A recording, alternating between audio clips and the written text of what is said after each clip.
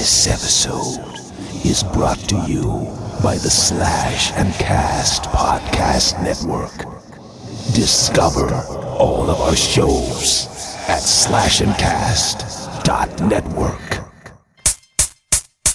Yeah, I feel like the ending's pretty simple. So, oh, okay. I don't know about that.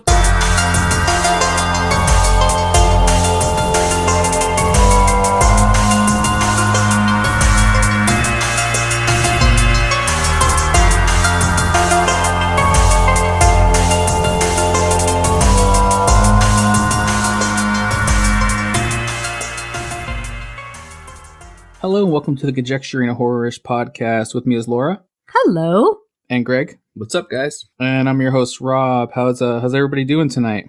Super. Great. Doing good. How's the gold room going tonight? We're back inside. You know, we were in Blair Witchville last week out in the maze. This week we're back inside. We're nice and warm. We survived the witch putting rocks on Laura's head. Thanks to Lloyd. He provides service even when we're outside. Thank God. Yeah, thank God Lloyd was there. For I feel like I've seen Lloyd slip some ketamine in some of our drinks, at the bar. Oh, Lloyd. Come on, Lloyd. Not Lloyd. Dang. Oh, man. That sounds like a Jack thing. It feels like Jack would be that asshole. Yeah. Yeah, so this week, we're speaking of ketamine, we're doing 2013's Coherence. Like we weren't talking about it before then. Greg was just mentioning that out of nowhere. We're doing 2013's Coherence this week. So what are you guys wearing tonight? What do we got going on tonight? What do you got going on, Greg? So I'm dressed as Kevin. He's the guy who just can't take off his damn scarf. I mean, wherever he goes. So he's got a black black button up, a leather jacket, and just a scarf, even indoors. That's true. Maybe he has a cold neck. His neck's cold all the time. I don't know. No. That could be a thing. Oh, okay. All right, that's true. Nice. And Laura, are you wearing anything tonight? What do you got going on? I'm not dressed as any character, but I am wearing some of our merch. Oh. I'm wearing our Graves Rave tee. No heartbeats. Love it. Grave Rave.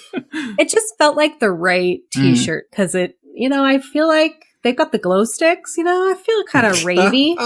That's true. Kind of ravey I here. like it. I like it. That's true. We have our glow sticks each too. We're each wearing glow sticks. We decided as a unit, as a team, in the gold room in a household ish, to wear blue. We're all blue tonight, so we're team blue. #blue. No greens or reds. Try to mess with us, we might punch you in the face.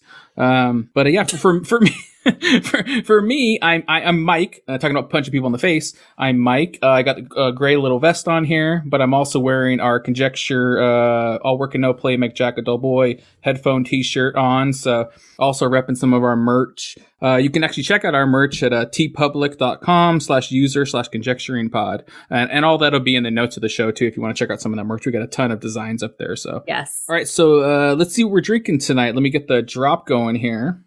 What's in the cups? All right. So what are we drinking tonight, Laura? We are drinking an M's Comet, and it is made with equal parts gin, sweet vermouth, and fresh squeezed orange juice, and it is frickin' delicious. Oh my God. So tasty. Is this, did you retitle that name, or is that actually the name of a drink? No, I retitled it. What's the original name of it, or what it's actually called? I don't know. This is kind of one that I half made up, half found. So Okay. this is going to have to go up on our website because it is so good. Not to mention it's equal parts. To be honest with you, that's like my number one criteria when we're making cocktails. If something is equal parts, okay, I'm in. The moment you're like 3/8 this, I've ejected from the situation. So yeah, cheers to this drink. It's delicious. Nice. Yeah, good pick, Laura. Cheers. Good pick. I like it. Cheers.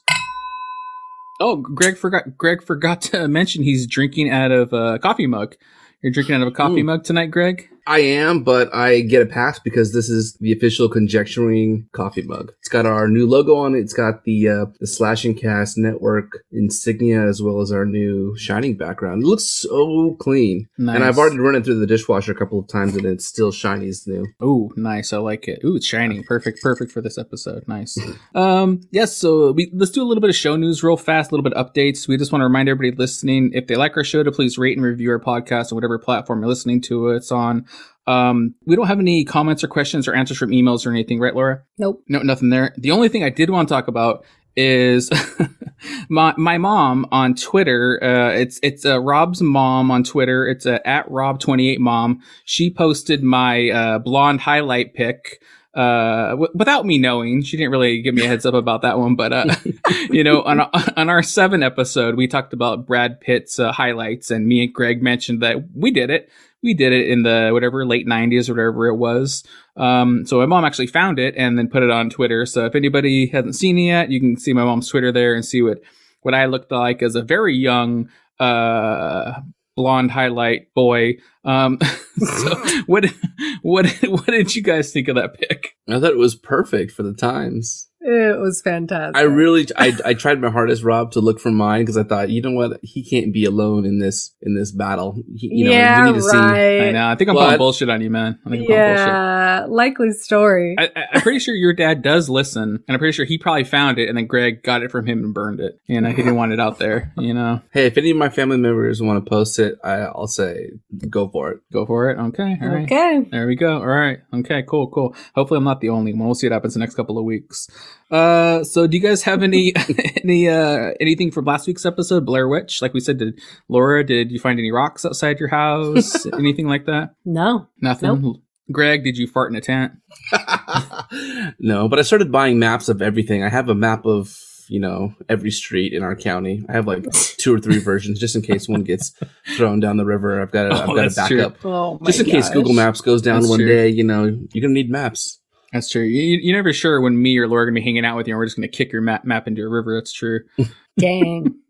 So like we said, this movie we're doing this week, 2013's Coherence. This was Laura's movie pick. Laura, so why did you pick this movie? Oh my God. Why didn't I pick this movie earlier? Really? I saw this movie about a year ago, and I love psychological thrillers. I love them so much. I mean, horror, comedy, psychological thrillers, that's like my jam right there. And I love movies that are kind of underrated. And when you find them, it just feels like you're finding a gem of a movie. Mm. And it had some pretty unpredictable twists and turns that really make you pause or rewind or just have to think more and make sense of something. And so, just a big win in my book overall. Nice. That's very true. I mean, this is very similar to Greg's pick on Triangle.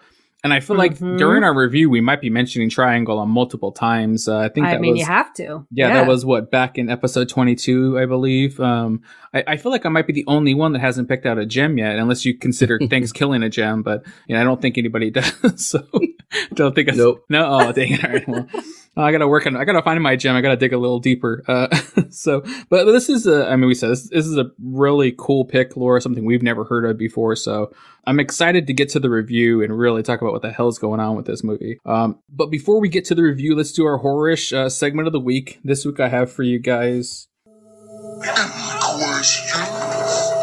This week I got a question for you guys. Speaking of course, this movie, Coherence. Speaking of Triangle also, I wanted to ask you guys a question based on alternate reality, time-based movies. So what alternate or time-based reality movie would you choose to be stuck in? You have Coherence, this movie we're doing this week. You have, like I said, from episode 22, Triangle. And lastly, you have a movie I hope we review one day soon, 1993's Groundhog Day. So between Coherence, Triangle, and Groundhog Day, which one are you picking to be stuck in? To be stuck in? Yeah, you're stuck in these 3 movies. Not really counting the outcomes of them and the endings, but just being stuck in them. Laura, do you want to go first? What do you think, Laura? Yeah, I actually think this is a fairly easy question, Rob. This is such a breath of fresh air after the weeks and weeks of how would you rather die?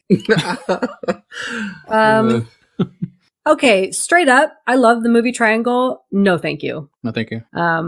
Major spoilers, obviously, but it's like she's dead. It's true. Purgatory, like kind the middle. Yeah, it's the Sisyphus myth. Yeah. You're rolling the boulder up the hill over and over again. Exactly. So that's totally out. And yeah, I totally picked this movie. I picked Coherence, and I'll tell you why. Okay, Groundhog's Day is one of my favorite movies of all time. to us, it seems like he's having such a lovely day. What a fun day to live over and over again, right? Mhm. But for him, that's his job. That's his work. He's just reliving the same day over and over again, doing a job he doesn't love. And first of all, I think we can all relate being, especially early quarantine days, like just doing your job over and over again, like, ugh, you know? And he's in a town he doesn't care about, and it doesn't make him happy. He clearly suffers tons of mental health issues, like the poor guy. It's just, yeah, we have to review Groundhog's Day one day because that is truly a horror movie. And in Coherence, I feel like they're stuck there for one night. So, okay, if I had to do that over and over again, I'd be just going to a dinner party with all of my friends, getting drunk, eating a nice meal, having good company. And once we figured out what was going on, the whole moral of the story was just stay inside. Don't interact with anybody else. Just mind your P's and Q's. And you know what? We could totally do that and have a great time. Mhm. So, But you don't get to do it on a boat. I don't want to do it on a boat. When was the last time you were on a yacht, Laura? A yacht. I Or was- don't think I've ever been I on know, a it's yacht. specific. I don't want to go on a yacht. Yeah. We haven't sold that much merch yet. Yeah. I think everybody says they don't want to go on a yacht until they actually get on one. So I've been on like the hornblower. the what? Whoa, watch The out now. hornblower? I don't know what that is, but okay. Do don't tell know us the what a hornblower hornblower is. No, I don't know what it is I don't either. know. Never heard of that. That's a t-shirt though. I know that. Greg, you know what I'm talking about. It's It the sounds go around sexual. the bays, like in Newport and San Francisco. And they just blow horns. Oh my God. You guys are full of shit. I'm done with you. Oh, okay. All right. Wait, so you're saying that you would go on a yacht? You would, so you're changing your answer to triangle? No, my answer is coherence. Thank All you. right, all right. Can you Just can you blow a horn in your house? That's the real question. Can you do that? No, I don't have a horn in my Well, house. what about in Coherence though, Laura? Like if you're just chilling in your guys' house, what if evil Laura comes in and tries to beat you up? That's kind of scary. I'd beat her up right back. Blow a horn in her face. Yeah, there you go. Okay. You know what? Evil Laura's not coming for me though, because Mm. I'm not evil. So even in an alternate reality, I'm going to react slightly different, but I don't have evilness inside of me. So if the other Laura comes in, I'm just going to be like, well, you're clearly the dumber Laura. The dumb Laura Stay out of comes this in. house. The dumber Laura comes in. I'll probably give her a quick hug and like touch her face and be like, I know it's weird. I know. And then be like, now you got to go. I guess in essence it would really be the drunkard Laura comes in. Really, she's plastered. Yeah, I'd put her to bed. Yeah, I'd put her to bed in Oh, our okay, house all right. and be like, good luck. Okay, all right, man. I might be in this house with Laura. That sounds pretty cool, actually. All right, Greg. What about you? Between these three movies, which one are you picking to be kind of stuck in? Okay, as much as I was trying to sell Laura on Triangle, Triangle is out. Screw that. Yeah. I mean, she just goes to the worst situation. Coherence, to me, also out.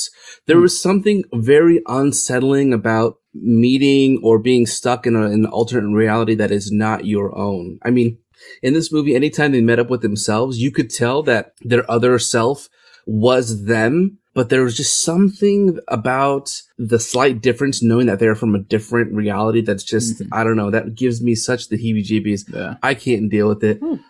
So Groundhog's Day is my reality. I understand you're living the same day over and over again. That's itself in its own version of purgatory, but what can you do in one day? You could live a million lives, go skiing, go, parachuting, go crash a car.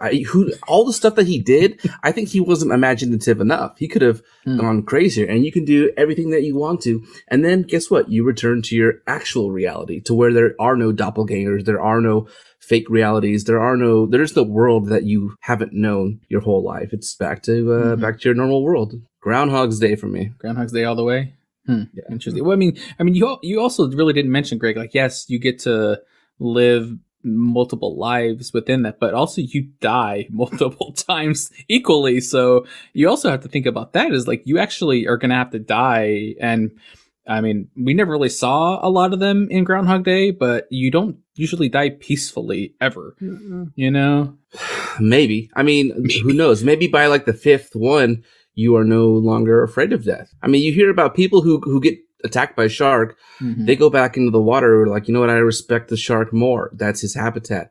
I'm going to go back out there. I mean, people, I think, who experience death change their view on life a lot. You read about People that a who lot. experience death change. So they're Sorry, still near around. death. Near death. Oh my They've written books on the near-death experience, and people who go into it have completely different mentalities when they come back out, and usually it's for the better. You know, they cherish things more, they appreciate their loved ones more. So I don't know. I think it could be a positive thing. Okay. All right, Greg. Cool. Yeah, I think I'm going to be with Laura. I think I'm going to pick Coherence. But unlike Laura, I'm not staying in that house. What? You're going to go to all the different realities over and over again? I'm going to go. You got screwed up? I'm going to go into Laura's house and be like, Laura, what are you doing in here? Let's go podcast.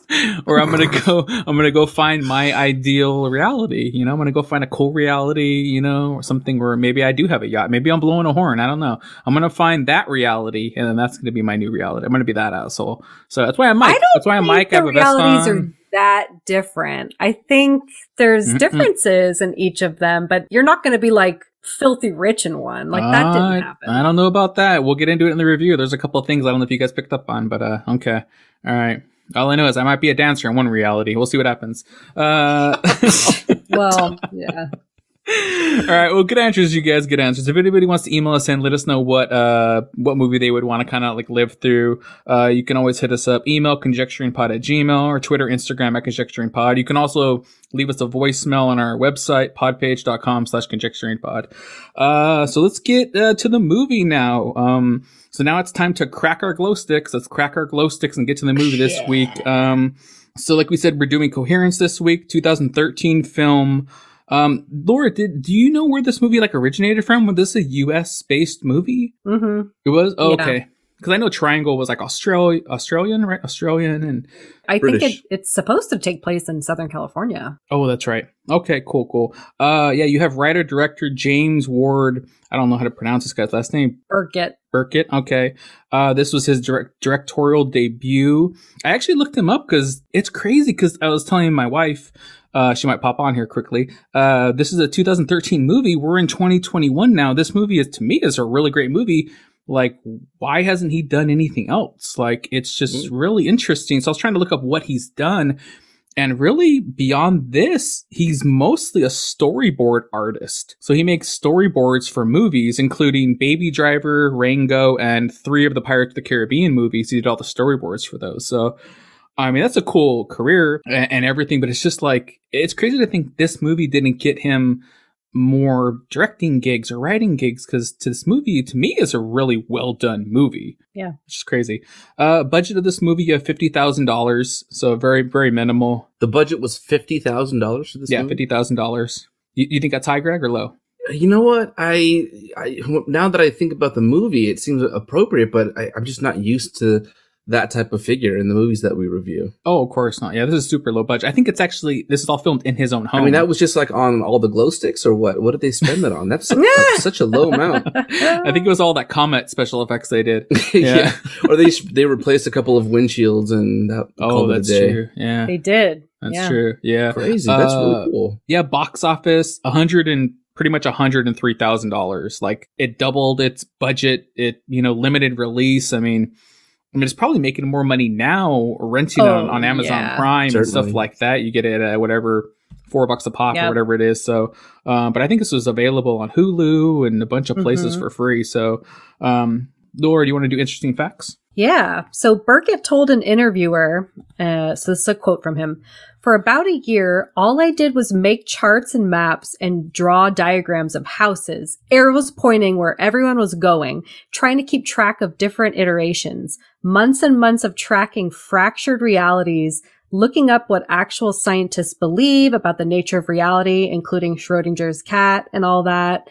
It was all research, but despite all of the graphs and charts," he says, "I think our whole idea was that it has to be character-based. We want the logic of our internal rules to be sound, and we wanted it to be something people could watch 12 times and still discover a new layer." I love that quote. That is super cool. I literally just imagine him with like charts. Like, this probably drove him crazy. But then, the next fact will explain the whole thing about the character base. So my next fact I have here is the director wanted this to be shot. Well, first of all, shot in his own home.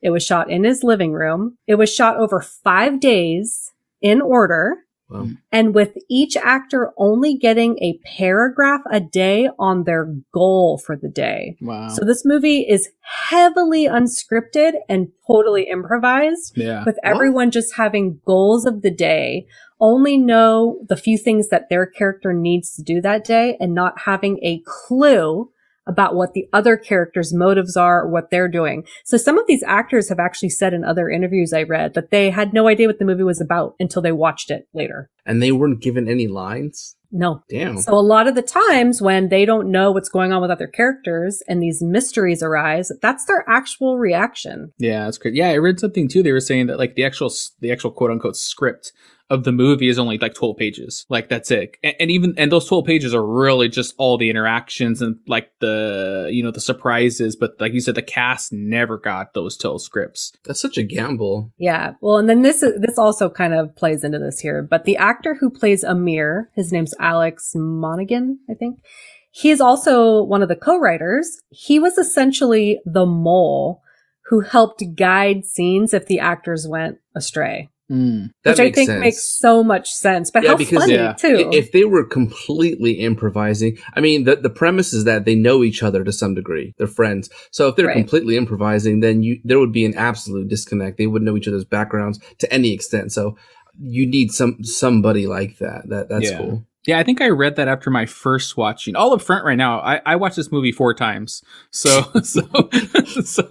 you're an expert. Yeah, after my second viewing and reading that, there's one scene in particular, like I spot out knowing that Amir's character is like the mole. There's one scene I think where Amir and Hugh come back from the other house, and they're being like, "What did you see? What did you see?" And like Hugh starts to like have like this little like sentence he starts saying. I forget what he's actually saying. And Amir like cuts him off and he's like, "What's in the box? Like, what is it? Like, what's there?" You know, and then he gets back on track to what he's saying. And I was like, I picked that up. Like, I'm pretty sure that was one of the scenes where Amir like told him, you know, more or less like, get to the point, you know? Yeah. I mean, we've reviewed a lot of movies, Unfriended, Paranormal, Blair Witch, that just like minimal script, improvise. I've never heard of one like this though. That's like note cards for the day and you don't know what anybody else is saying. You don't even know the premise or like what's happening. Like that's pretty crazy. Yes. Like seeing what we got out of that and knowing what they put into it is pretty impressive. Yeah. Yeah. Cool. Laura, you want to do cast? Yeah. So we have Emily Baldoni as M, Maury Sterling as Kevin, Nicholas Brendan as Mike, but I will only be referring to him as Xander from here on out, obviously. We have Lorraine Scafaria as Lee, Hugo Armstrong as Hugh, Elizabeth Grayson as Beth, Alex Monaghan as Amir, and Lauren Maher as Lori. So a lot of them kept either their same name or very similar, except for Kevin. His was I guess Kevin and Mike, they were the only two that were like super off, but everyone else, it was really similar. Yeah, it's funny. I was talking to my wife about, you guys know when I usually review these movies, I cannot remember names of characters. I'm like the bald guy, the big guy, this chick with glasses. This movie, by the 4th showing, I'm like, oh my God, Hugh went to Kevin and he talked about this and then he said Mike. And so like, I remember everybody's name now. It's just so funny because I'm never that guy on this show. So it's going to be a good recording for everybody listening of me being able to actually say characters' names because I know them. Laura, you want to try to do a synopsis? Yeah, try to do is, I think I had trouble with triangle, right? Oh my God. Yeah. Okay. Coherence is a movie about 8 friends getting together for a dinner party. And it happens to be on the night of a strange comet passing by over them. And so after losing power and, their phones start to break, they go outside and essentially see copies of themselves. And they come to find out that the comet is causing these multiple realities that are all occurring at once. And when the comet fully passes, the realities will all collapse with only one remaining. Maybe. Maybe. Oh, that's true. Okay, that was good, Laura. That was a good job. Oh, thank you. Good job. I like it. Okay. Let's. Actually, let me get my wife in here. My wife is going to join us. I've been talking about her for 50 something episodes. Probably you guys have heard about her. Yeah. She called me out on a certain episode. I remember that. Laura got a text and shot me down. She usually doesn't watch the movies with me. She's watched, of course, Scream with me and a couple other ones that she was interested in. Usually she doesn't like scary movies. When I told her this movie was not really scary, it's more like psychological thriller, she's like, okay, let me check it out. And she caught me on my second watch, so we both watched it twice. I watched it 4 times, she watched it twice, and our last viewing was literally watching it, pausing it, talking about a scene, then continuing. That must have took us like 3 hours to finish that movie, but most of it she's just telling me that my theories are dumb. So Laura, of course, knows her. This is one of Laura's best friends. Greg, of course, knows her through me and everything like that. But let me get her on here real fast. Okay, I got my wife here now. We're all reset up now. Do you want to say hello? Sure. Just for the record, you're already lying. Oh, I'm already lying. I actually know Greg the longest because we've known each other. There we go. Freshman year of high school. Oh, okay. Well, lying and being misinformed is a different. But, tomato. Yeah, tomato. True. Yeah. Okay. All right. We call it. All right. I think I already regret this. Okay. All right. I was about to say, and this is why Rob has kept her off the pod for 50-something episodes. That's probably true. She usually calls me out on my bullshit, so this is going to be an interesting episode, everybody, guys. Okay, so let's get into the review before I get into more trouble. Let's just start, like was it with the opening in this movie, the setup, the comet, more or less. The dinner scene, kind of the first maybe 15 minutes of this movie. Laura, do you want to start? Yeah. So the opening, it just kind of like dives right in. We meet, I guess, what we would call the main character, Emily, M. And she's on the phone with her boyfriend. So we kind of get a taste right from the beginning that the relationship isn't great. He has to take a work trip to, I think, Vietnam, and invites her along, and she is pretty hesitant about going and doesn't answer him.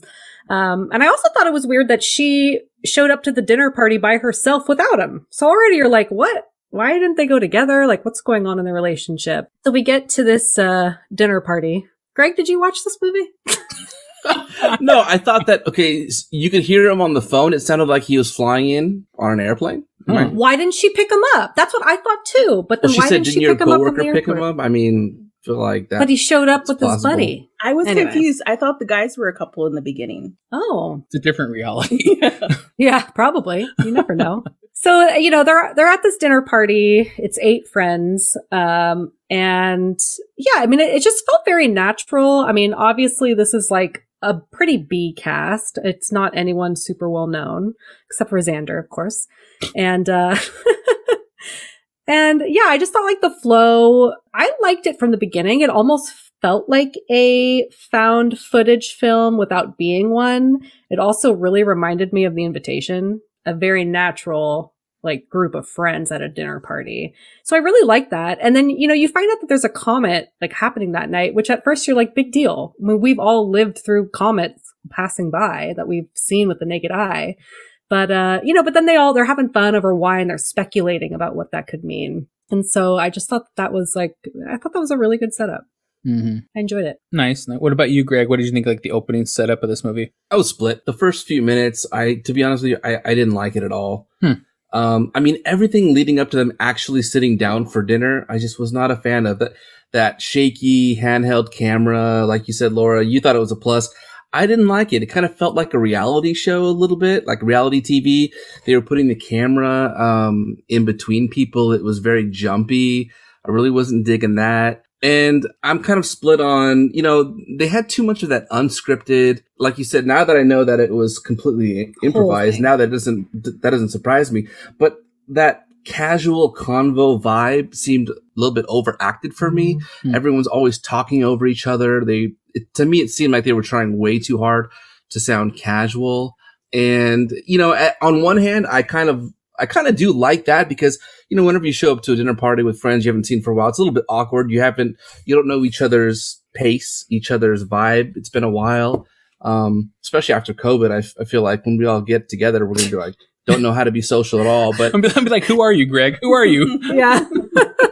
Are you a real Greg? Or are you a double Greg? Who the fuck are you? But, I will say that when they do sit down and they do start having some drinks and Em starts talking about her understanding, and she had read about the comet that had passed many decades ago and what it had done, and how we're kind of experiencing some of the same phenomenon. Their cell phones are breaking, the glass is breaking, they don't get reception. I actually like that. I thought that the transition from everyone being jovial and happy and super chill, that transition to being more worried and concerned, and how that differed from person to person. Some people, like the lights go out, they go outside, they see the comet overhead, which is not like, we've seen comets in our time in space.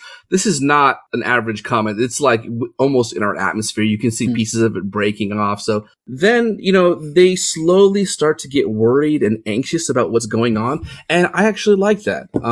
I thought it was really cool. I felt the first 5 minutes put me off because of the style of the shots. But by like minute 10, I was into it, and I felt like I was a member of that dinner party. So I definitely like that. Cool. Lord, do you like, and even Nick here, my wife, like, do you guys remember seeing comets? Like, I don't. Greg is saying like he's like seen a million comets. He's a fucking astronomer.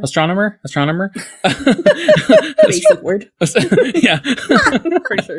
Our son could say it. Oh god. Oh, that's true.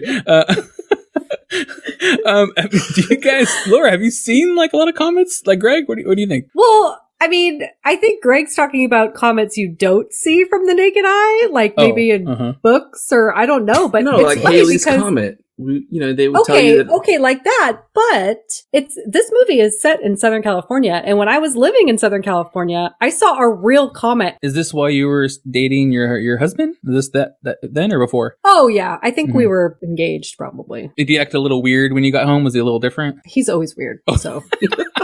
This wasn't when it started. He was just always like that. Okay, well, that's good to know. What about you? What about you, Nick? About comets? Yeah, you remember the comets? You hear about the stuff on the news and everything, but I'm never one to like really go outside and check it out, because I do think like when it's a full moon, you can always just tell because people do act a little off, or like when you realize it's a full moon and then it's like, oh, like this behavior makes so much sense. So I just let shit happen and just, I'm just saying. Yeah, so imagine what a comet will do to someone. Yeah, exactly. You're the smart person, like, from this movie. Yes. You don't leave the house. Yes, okay, exactly. Right. I'm the one being like, bye, I'm going to go wander the streets for a bit. No, that's 100%. Yeah, that's exactly accurate. It actually has happened before. That's yeah, true. No, it has. Yeah. Oh, it's Many funny. times. Many times. Yeah, I know. Yeah. I thought about it. Do you remember when we lived in Monterey? The transistor blew? Yes. Yeah, I remember that. And we're on a second story. So we see the shit on fire. And I'm like, oh, a fire. Like, okay, as long as it doesn't come near us, we're fine. This guy, I'm going to go see what's going on. I'm sorry. Are you the fire department? Why? Yeah, I wasn't the fire department, no. He goes walking down the street. Yeah. Oh, man. But look, I think that's a ridiculously stupid idea, but there's something to be said about, guys are just curious. They want to see what is the front of the line. What's going on with the action, I empathize. Is it a stupid move? Yeah, Rob, you're not a fire marshal. No, so don't do that. It was not. No. Yeah, so that's me. Okay. You're a mirror. Okay, we get it.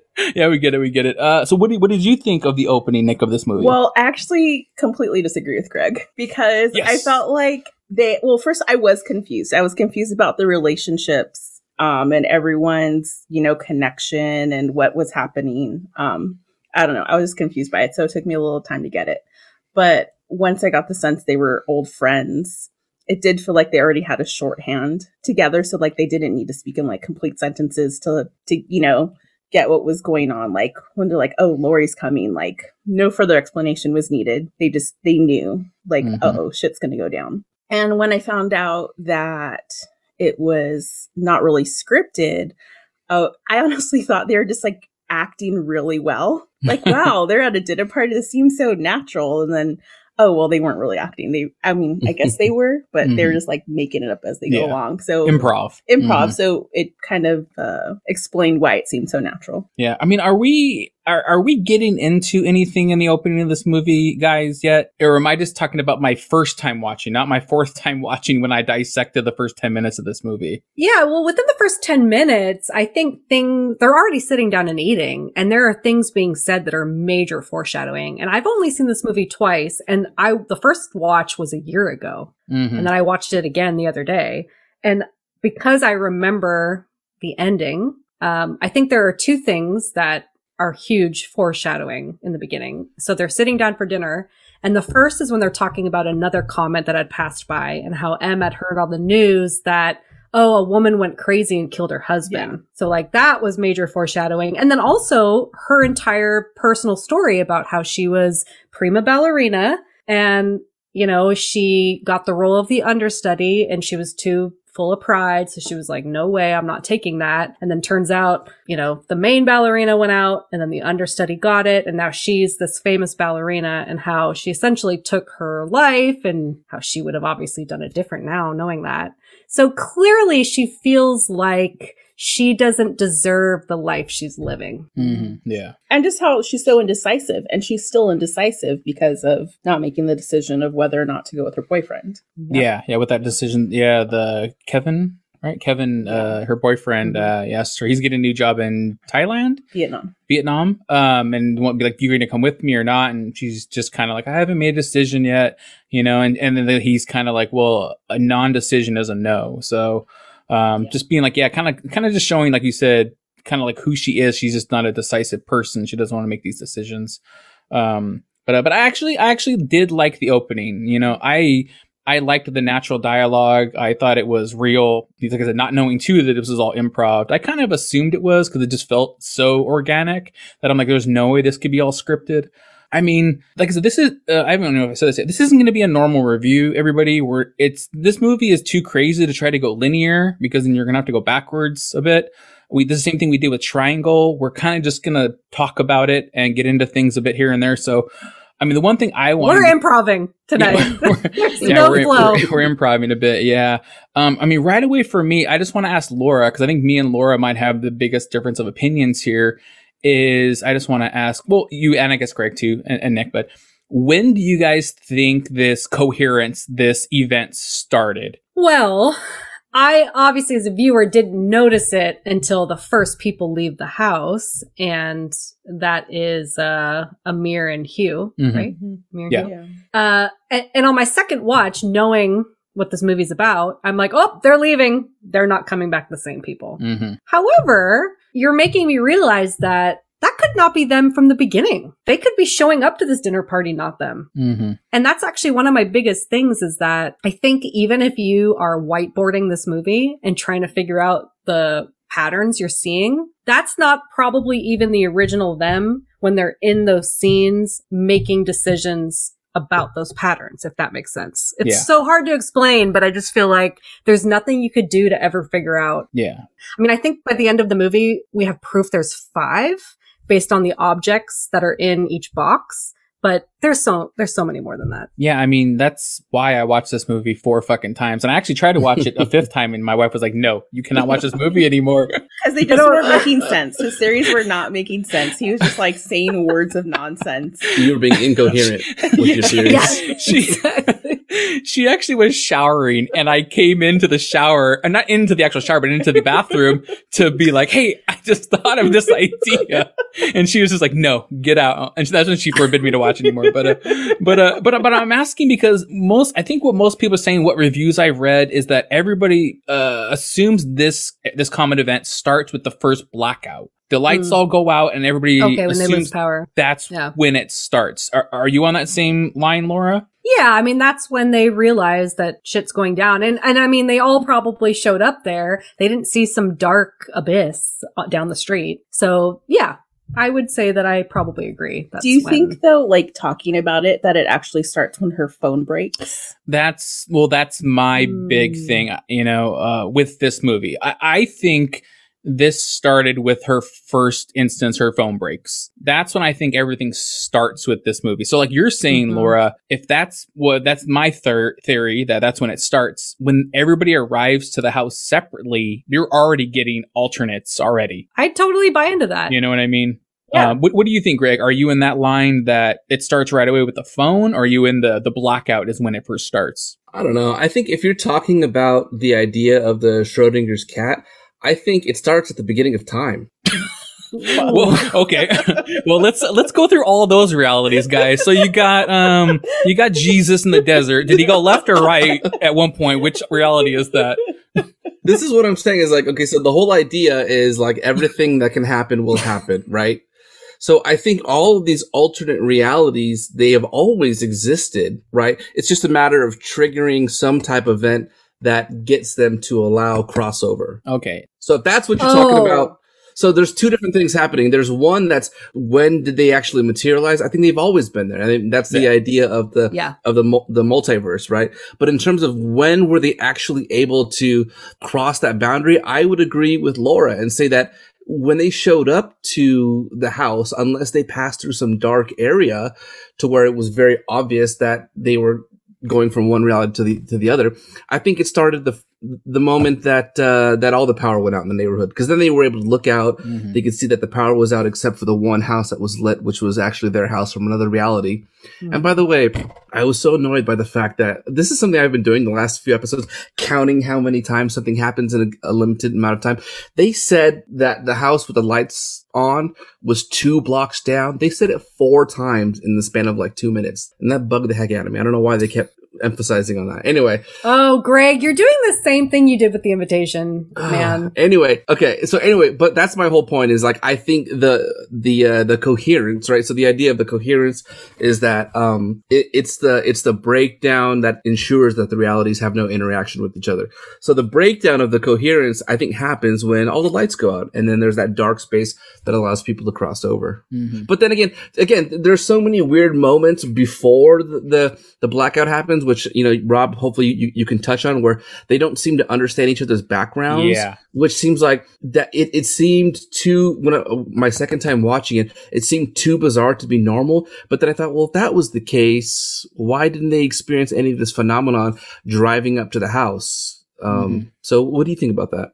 Yeah, because that's really my big thing with watching this 4 times is you really start to see all these little tiny things that the first time viewing, you think they're just either jokes or mess ups or continuity errors the director just fucking didn't even think about. You know, this is a low budget movie. It could have been a mistake. But you watch this movie and knowing like what this is and reading, like you said, Laura, this director took over a year to plan the occurrences. So I feel like nothing in this movie is a mistake. Everything is supposed to be there. So when you talk about what Greg said, the opening dinner conversations when everybody's already come, and you have, to me, the biggest 2 obvious ones are you have Xander, as Laura wants to call him, saying he was on Roswell. And then you have Lori saying, I watched that show. I love that show. I don't remember you. So that's already one that she clearly has seen the show, but she doesn't remember him. So to me, she is from a different reality where he was not on that show. Well, one thing is they kept describing Lori as this, like, you know, voluptuous vixen before she arrived. And that bugged me. Okay, is Scarlett Johansson as the Black Widow going to roll up through this front door? Like, that's what I'm expecting. I said Catherine Zeta-Jones. Catherine Zeta-Jones. I'm like, what are we about to see here? And it's just like a woman in a dress. Boring ass chick walks in. Yeah, what was that about? But I don't know if maybe that's what you're talking about, Rob, was like maybe one reality had a different idea of who she was. Oh my God, you're blowing my mind. So that is it. That's the other one I was trying to hint at is you have Mike, you know, the guy from Roswell, that when they mention Lori in the kitchen in the opening, he's like, who? He's like, who's that? And they have to describe who she was. And he's like, okay. And then you have the dinner scene with them. And in his memory, she taught yoga, but clearly she's not from this reality. And she's like, I don't know who that is. So to me, she is totally different from the beginning. And that's some of the things you kind of start to notice is all these times where something kind of doesn't add up, where people are like, wait, what? That it's not a coincidence, it's not, you know, it's supposed to be there for a reason. You just don't know it until you watch this movie fucking multiple times, but then, like I did. To Laura's point, though, Rob, it's like, if that's the case, right, the blackout hadn't happened yet. No. Why didn't, when they drove up to the house, if you think that the realities have been crossing over at that point, are you saying that, I mean, they didn't pass through like a blacked out zone? right? No, to me, the way this movie works is the blackout is M's theory. It's her idea. Okay. It doesn't mean it's true. The way I think this movie works is every time someone leaves the house or enters the house, it changes. It has nothing to do with the black area. Every time someone leaves the house, that happens like once a minute. Exactly. That's why you go through this movie and you're talking about by the end, like nobody's the same every time. I mean, we'll get into some other ones I have that I picked up on watching this with her and pausing it every like 4 minutes to be like, we literally were like, did the shirts change? Are buttons changing? Counting them. Wow. And were they? So speaking of that, it's mostly Mike. It's mostly Mike. I'm wearing his vest. He wore a vest and everything. It's mostly Xander. There are multiple scenes in this movie at the dinner table in the beginning where his shirt will be buttoned up to the second button. Next scene, it's like buttoned down farther. The big one to me is when they go outside to actually investigate the blackout. So when they go outside to investigate that, his shirt completely changes to a light color. Wow. Really? It's like I thought it was whitish, but there's no way it could be that light in the dark. It's a light blue, like flannel-y looking shirt. It's like one scene that it flashes and then it's back to blue and they come back inside. There's just multiple things like that. I mean, that possibly could be a fuck up by the director. I don't know. No, it's not. There's just so many scenes like that. It makes sense. I mean, he is the most erratic character. He is a past alcoholic and in some realities still an alcoholic, not recovered. And he's also the one that like wants to go out by himself to blackmail himself. So he's like a troublemaker. And, you know, I mean, obviously I'm jumping ahead here, but when Emily figures out that they're all remembering, okay, like I know I'm jumping ahead. There's a box and there's photos and then they all roll a die to assign themselves a number to try to remember like, okay, this was my assigned number. And when Emily realizes that they all remember a different number, if you guys recall, she's grouping them all by like, okay, this was the green group, this was the red group, this was the blue group. Mike was a completely different memory. Yeah. So, I mean, who knows how many Mikes we've seen? So that totally makes sense to me. Only Lee and Beth, I think, had the same number because they hadn't left the house. Leave the house. They didn't really leave the house. So, Rob, what you're saying is when you leave the house, what happens? It seems to me like their theory of when you go into the black space, it's a roulette wheel and you just randomly go into another reality. You never can come back. There's just so many. They do that calculation at one point where there's whatever 5,000 realities or something like that. I mean, that's probably minimal. Like Greg said, this is trillions, you know, it's a multi thing. There's just infinite number of realities that just in this moment you're being able to access. So I believe, like I said, this starts with the first phone call with the phone breaking. Because even if you think about it, Kevin and Em are having a conversation on the phone. And Kevin is like, hey, I need to talk to you about something, blah, blah, blah. Then when she gets to the house, it seems like he doesn't want to say anything. So to me, that's already a different Kevin to begin with. Well, at the dinner table, they are talking about how cell phones breaking that is a common phenomena that is occurring with just the general public. Mm-hmm. So does this thing happen from the moment the first cell phone starts to break, or as far as this dinner party, it's when M's starts? To me, it just starts when the phone breaks and her in the car, because when she goes to the house, she's already in a different reality. Wow. To me. And then every time people show up, whether it's Amir and Lori or it's Hugh and Kevin, they're from all different realities. So even from the very beginning, when they're all sitting at the table, and you assume at that point everybody is from this reality to start, at least you have like 3 or 4 realities already mixed in to begin with. You know, jeez, it's just crazy. Like I said, you pick up on this stuff multiple viewings. That's why if anybody listening, you watched it once and you're like, these guys are fucking morons. Like, please listen to watch this movie again and just pay attention to these little details that you either thought were a mistake or thought that was just like, well, if they're improv, maybe they said something wrong. Like, I feel like nothing was wrong in this movie. I feel like it's just so well planned out and edited by the director and writer to make it seem a certain way. It's just crazy, you know? We'll get into more as we keep going here. I have multiple occurrences of when things are changing and not if you didn't pick up on it. But hey, let me use the restroom real quick. I'll be right back. Okay, Rob? Okay, go for it. We'll keep talking, man. We'll keep talking. All right, thanks. Cool. So Laura, let's talk more about the box patterns. You know, do you want to get in more of the box and what it means? That's kind of where you have, if you're watching this for the first time, when you kind of see and realize something's going on. Yeah. I mean, I kind of, you know, I have 2 different feelings towards the scene. The first is the first time you're watching this movie, because how unsettling is it that they have this mysterious box and they open it. And first they pull out like a ping pong paddle. So you're like, I don't know. But then there's pictures of themselves with like random, nonsensical numbers written on the back. So you're just kind of like, oh God, what does this mean? Are they being targeted? And then there's a mirror. They're like, that's the shirt you're wearing now. That's the mirror you took a picture in front of now. Like someone took this picture of you. So I thought that was super cool the first time you're watching this, because you're just like, what is happening? And then to find out that it's something completely different. It's that this box is a physical piece that each reality is trying to have be their tie into the world. It almost reminds me of, what's that? Oh, Inception. we just watched Interstellar the other night. I got confused. Interception. But like Leo's character has something to hold on to try to, the marker. And that's what they're trying to do with this box. And so I think that was a really just genius idea of the writers and director. And, as the movie goes on, the box is now changing. There's a different object in the box, and they figure out that they're getting these pictures of themselves and rolling the die. And, obviously there's going to be different numbers being rolled in every reality every time. So they're writing down different numbers every time. And I just thought that was one of the many things I think is genius about this movie. Yeah. I really enjoyed all of that. All right, Greg's back now. Greg, what did you think of like? Oh, hey, Nicole's with us. Cool. Yeah. Okay. What were you saying? Greg, you think, can I talk about how much I hate these people, please? Oh, sure. Go for it. Because right away, emergency, like they're flipping out. They're all on different pages. Like, how are you friends?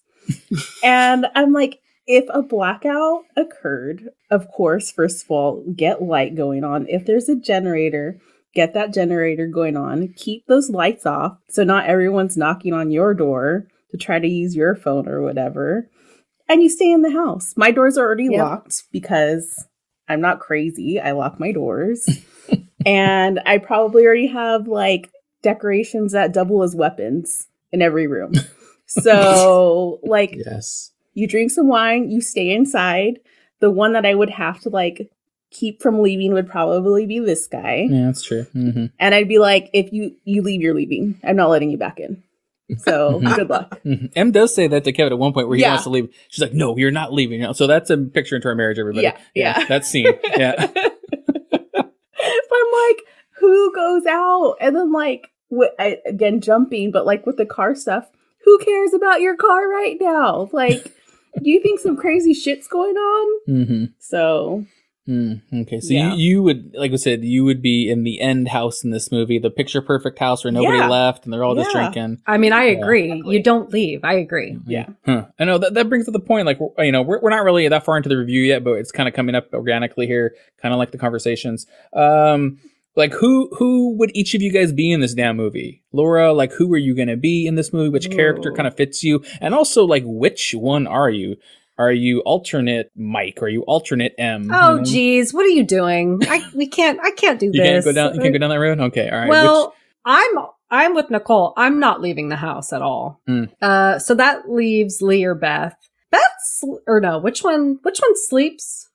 Lee. Which one takes the nap? Lee takes the nap. Mm-hmm. Okay, so Lee takes the nap, which sounds appealing, but that's not me. I probably wouldn't take a nap at a dinner party. So I'm probably the one that brings the drugs. That's probably the one I called for you. The one that's just sipping on her wine the whole time, like whatever. Ketamine. Oh yeah, she's... Well, first of all, I have never done ketamine. I think ketamine's insane. I don't know. Wow. But anyway, Laura would be the person offering around if anyone was feeling uncomfortable. That's true. Yeah. That's true. Okay. All right. There you go. What about you, Greg? Which character would you be in this movie? I'd probably go with Hugh. Hugh? Yeah, Hugh. He has, flashes of, okay, well, let's figure out what's going on. He happens to, his brother is some type of astrophysicist or something. So, and the idea was that he was supposed to call him if anything weird happened. So, I can empathize with wanting to get down to the bottom of the issue. When you have a blackout in an upscale neighborhood, what's the worst that can go wrong in your mind? You haven't gotten wind of any kind of supernatural phenomena that's yet. or threat. But so this is the thing is there were times where he reeled that back in when Mike was kind of flying off the handle and was saying, you know what, I'm going to go to the other house and see what's going on. I'm going to get that book back. He was like, I'm not giving you my keys. So I think he had a good measure of doing the right thing and trying to solve the problem with at the same time knowing when enough was enough and staying home. So bullshit. You don't think Greg's so? the guy that'd be like, it's not a big deal. Let me do what I want to do. Greg, I feel like I'm hating on you this episode, and I'm sorry, but we've already talked about you're Mike from Fire in the Sky. You get out of the truck to see what's happening with the aliens. And you admitted it. You were like, no, so this is the first thing that went through my head when they said, okay, there's only one house with lights on. I was thinking, okay, a comet flying overhead, everyone's power goes out. You have one house with lights. Don't go to that house. They're probably doomsday preppers. They're probably some type of, comet cult, right? And they have power. So like, I'm not getting anywhere near that house. So I have some reason with me. But at the same time, maybe you're right. Like one thing I did like was when they established the idea of the collapsing realities. One line that I really loved was Mike when he was like, if we're collapsing right now, I'm going to collapse on them. I'm not going to wait for them to collapse on us. I'm not waiting for a drunk Michael to come kill me and kill you and come kill you and you. And I kind of thought that is kind of true.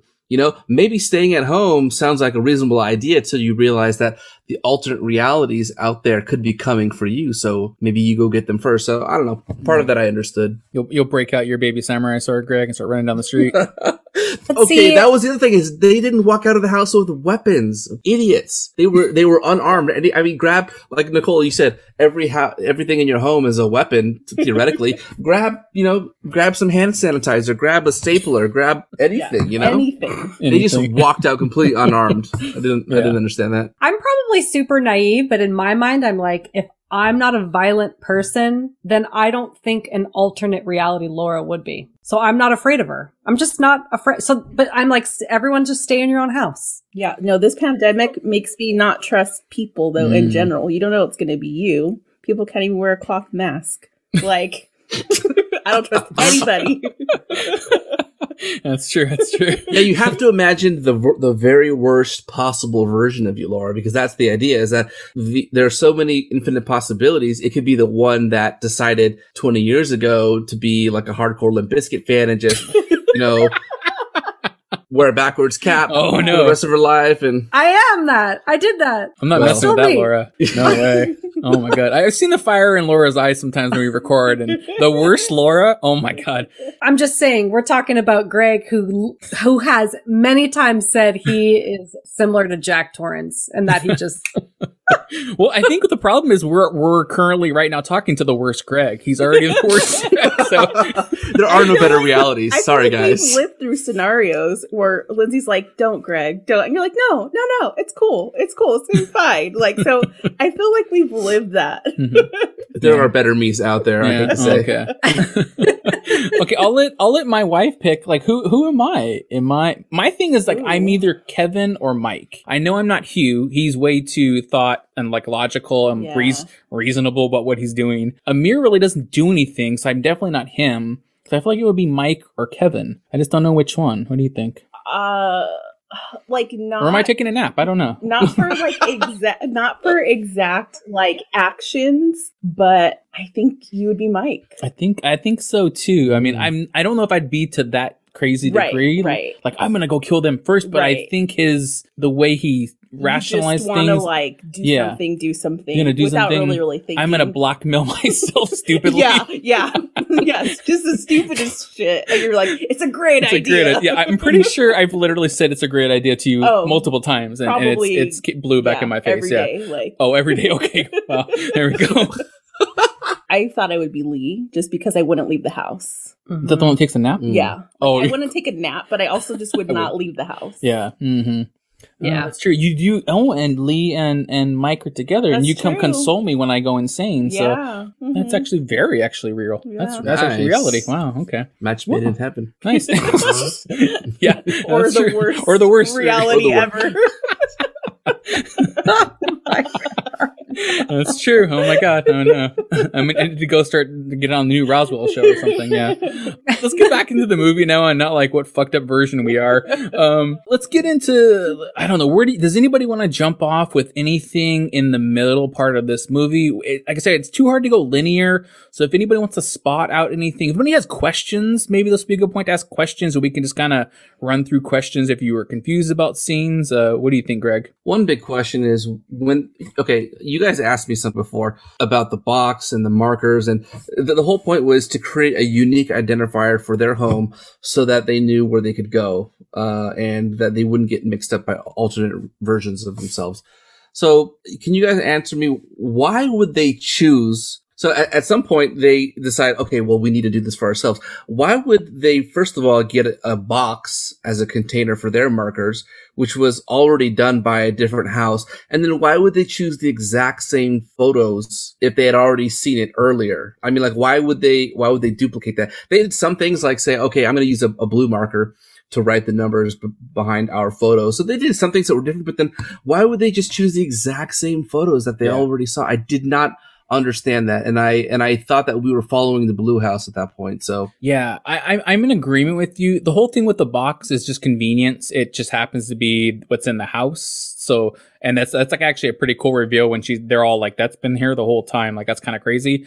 The dice thing, of course, you have different numbers there, so that's but choosing the same exact pictures, I'm with you. Like, you're looking through pictures, why would you choose the same exact ones? Or even a mirror, like, posing for the same photo, and he even says to himself, it's not exactly the same, but why even make it that similar? Why not just fucking take off your shirt? I don't know.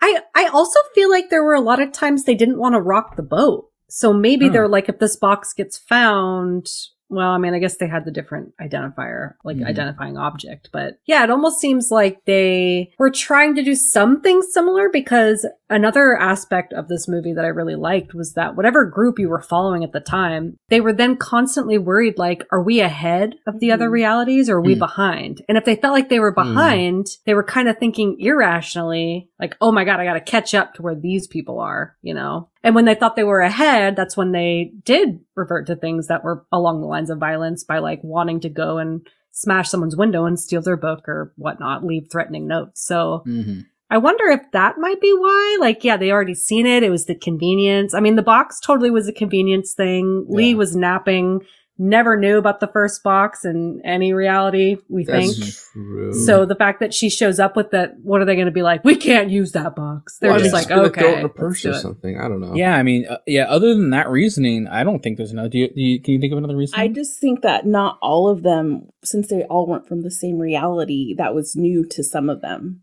The idea of using those pictures, or the idea of using the marker, because not until they all start naming off markers like the oven mitt or the ping pong paddle, like Amir doesn't realize, like when M says, or a ping pong paddle, like, hey, remember guys, they found one with a ping pong paddle, like that didn't faze anyone else. Yeah, he's like, so I don't, for what? Yeah, that's true. Yeah, this movie's very, like, I don't know if suspense is the right word. It's not really scary. No. Did you guys have any, like, a jump scare-ish in this movie at all? Did any scene really, like, unnerve you, freak you out? What do you think, Laura? No, not at all. This is truly a psychological thriller, and that's why we do horror-ish movies, and I can pick something like this, because I love this genre. Yeah. The one that pissed me off the most emotional reaction, when the friend, air quotes, was it Beth? Is that the blonde ketamine? Yeah. Sees Lori hitting on her friend's boyfriend. Oh, and doesn't do shit? Doesn't do anything, doesn't interrupt, be like, hey guys, what's going on over here? She just goes and tells M after the fact. Like, what the fuck was that? Yeah, I wouldn't do that. That's not me. I would have gotten... Yeah. Oh, you would have thrown gum in her hair. I feel like that's an actual thing that happened right now with this laugh. It's a true story. Maybe now I'm regretting Nicole being on here. You guys forget that she actually knows you guys almost as probably maybe more than she knows me, actually. So you guys might be in trouble tonight. Yeah, we're all in trouble. All right. On that note, I'm going to get a drink refill. Okay. Go get a drink refill. Nice. Greg, do you want to ask another question while Laura's getting more ketamine? I mean, we haven't talked about the point where M sees Kevin, or like an alternate version of Kevin outside, right? Mm-hmm. So that was a pretty pivotal moment. That's where she realized like everything could be scrambled in backwards. First of all, I don't know if you guys noticed this, but when she was facing him, like his face was lit up, but then when it shot back to her, only her face was glowing from the blue light. Mm-hmm. I don't know. That's just bad camera work there to me. I didn't like that. God. I'm going to point that out. All right, I'm back. I feel like Greg's saying something I don't like. Yeah, so, I think so. I think your ears were burning, Lauren. You ran back really quickly, I think. Yeah, I mean, I don't know when Greg turned into fucking a cinematographer or something like that on our reviews, because he's just pointing out things that I just don't even think matter in this movie. Cinematography is important, but his opinion is not important. That's what I'm trying to say. This is the thing is, it's like the whole movie is shot from. There are no still shots in this movie, so you're supposed to feel like immersed in what felt like to me was a reality TV show. So the moment you do something that is like out of line with that, or like out of whack, then I think it really takes you out, because it's almost like watching a found footage film and seeing something that doesn't add up. Anyway, I know that the bigger issue with this movie is like the phenomena that's happening and the physics behind it, and honestly, like the relationships, that's probably at the core of this movie, or at least it should be. So I don't know. It was just really crazy. You know, it's at some point, like you said, you find out that Amir and Hugh were not part of that reality. And then I think, like, you know, when you're saying, were there any big scary moments of this movie? I was never jump scared, but everything was unsettling. The moment that you feel that your reality is not what you thought it was. Did you guys notice there was that moment where Beth asks Lee where she got that plant second time? Yeah. Mm-hmm. Yeah. And she, I got it from Galaxy, that thrift shop. And then M notices that it's the same question. And she's like, what is going on? You already asked that question. Yeah. And then I started questioning. I mean, that was one thing they did so well with this movie, is make you really question what your reality was, because you're made to think that every scene you're following the original Blue House. Mm-hmm. Yeah. That's the whole thing. And then when that starts to break down, it just becomes wild, and it blew my mind. Was there something, so for me, what I started, well, not the first time, after the rewatch, what I started to watch for to track M was what shoes she was wearing. Oh. Because she's wearing like gray socks with hearts in like the house where she's prima ballerina. She was wearing like ankle socks at one point. She's barefoot at one point. When the red and blue glow sticks cross each other, I could have swore she's wearing boots. And I'm like, you're not going to wear ankle socks with boots. Like, that's ridiculous. So, then just that's what I started paying attention to try to keep track of who I was watching. Yeah, like I said, wow. Like I said, once you watch this movie once and you understand kind of what's going on, and then you keep watching it, the more you watch it, the more you're like dialing into like every minute little detail and trying to see like what's changed, what's different. Because like I said, I think they're all meant to be there for a reason. Like the sock thing, I didn't see that. And she pointed out, I'm like, oh, you're right. But it's kind of crazy. But speaking of the scene you just called out with the red and blue glow sticks, to me, that is the most unnerving scene in this movie. Yeah. When the group of four, it's what M, Kevin, Mike, and Lori go, and they try to look in the house, and they come back and they stop in the street, and then it pans over and there's exactly four of them with the red glow sticks just staring at each other. And you're like analyzing the scene to be like, is that really them? Is that them? Oh my God, it's them. And it pauses for like a good 5 seconds, and then just everybody runs. And it's just like such an unnerving scene to be like, because that's the first scene where you're seeing like multiple in the same space. And it's so weird because you automatically think like you're in that situation. You see yourself. It's one thing at this point to think like there's already alternate us running around out there and not ever seeing yourself yet. But then when you actually see yourself, to me, that's so fucked up. Yeah. Can you imagine like seeing yourself, what that would actually be like? I cannot imagine that. Like you see yourself in video, you see yourself on film or tape, but physically that person in front of you, I can't imagine that. It would be crazy. I mean, unless I was like skinny, then that would be kind of cool to be like, I'd be like, can you do a 360? Can you see how you look? Like you're trying to analyze yourself. Yeah. Like, oh, all right.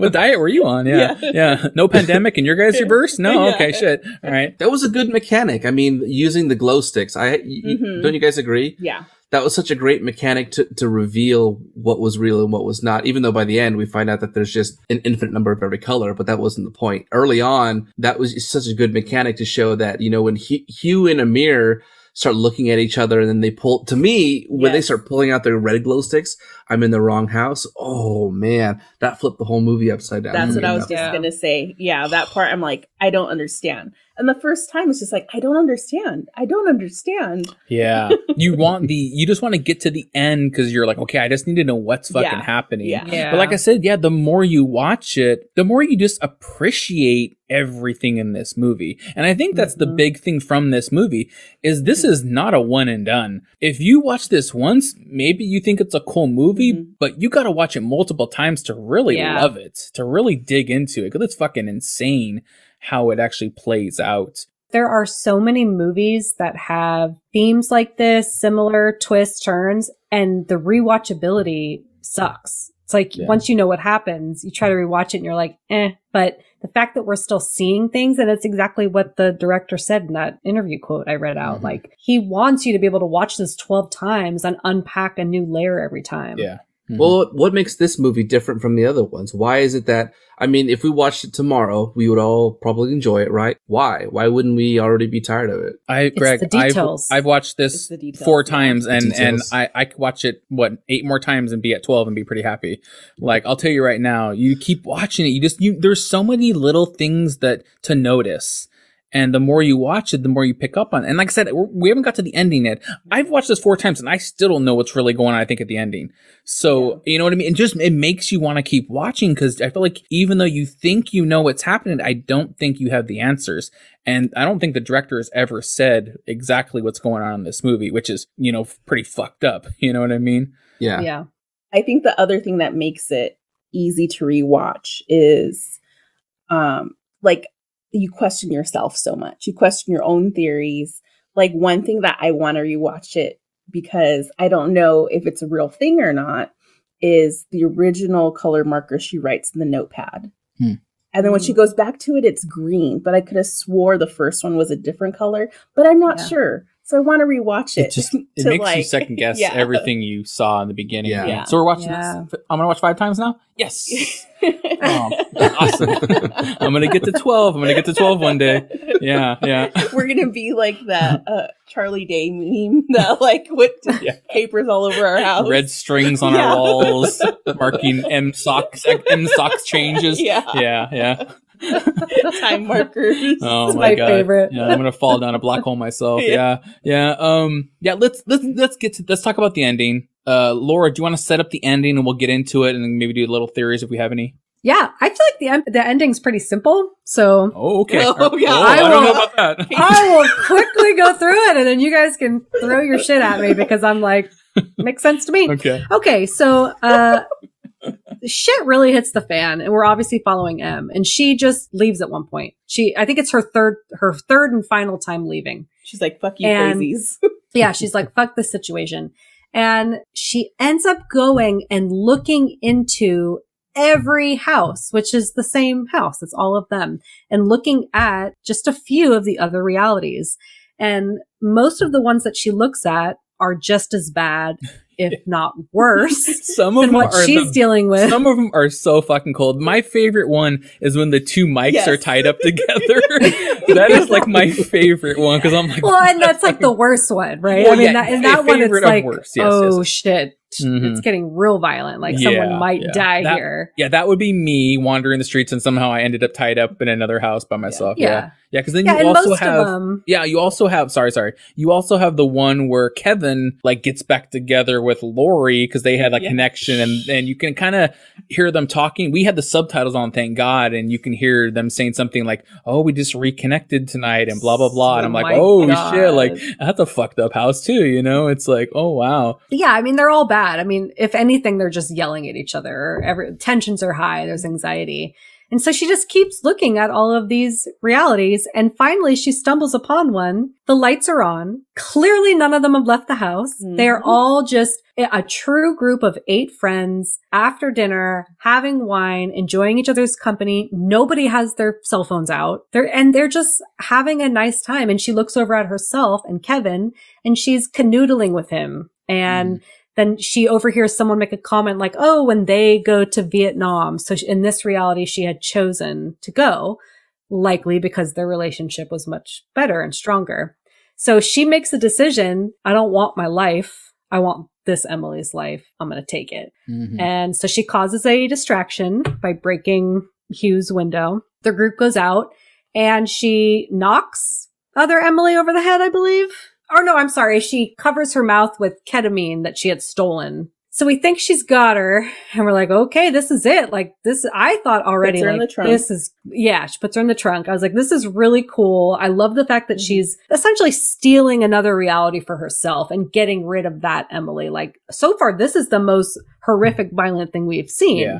And it's like the main character who we've been following doing it. And, you know, Gaurav was saying this in his interview. You never think the main character is actually capable of doing these things. So you're like, oh, shoot, I've been rooting for you. Like, what are you doing? You know, turns out that she did not die from that experience and comes back. And so Emily has to then hit her over the head and put her in the bathtub.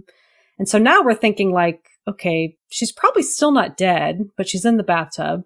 Emily escapes these situations and she ends up fainting and we cue to morning. And in the morning time, she's like, oh shit, I gotta go look and see if she's still in the bathtub.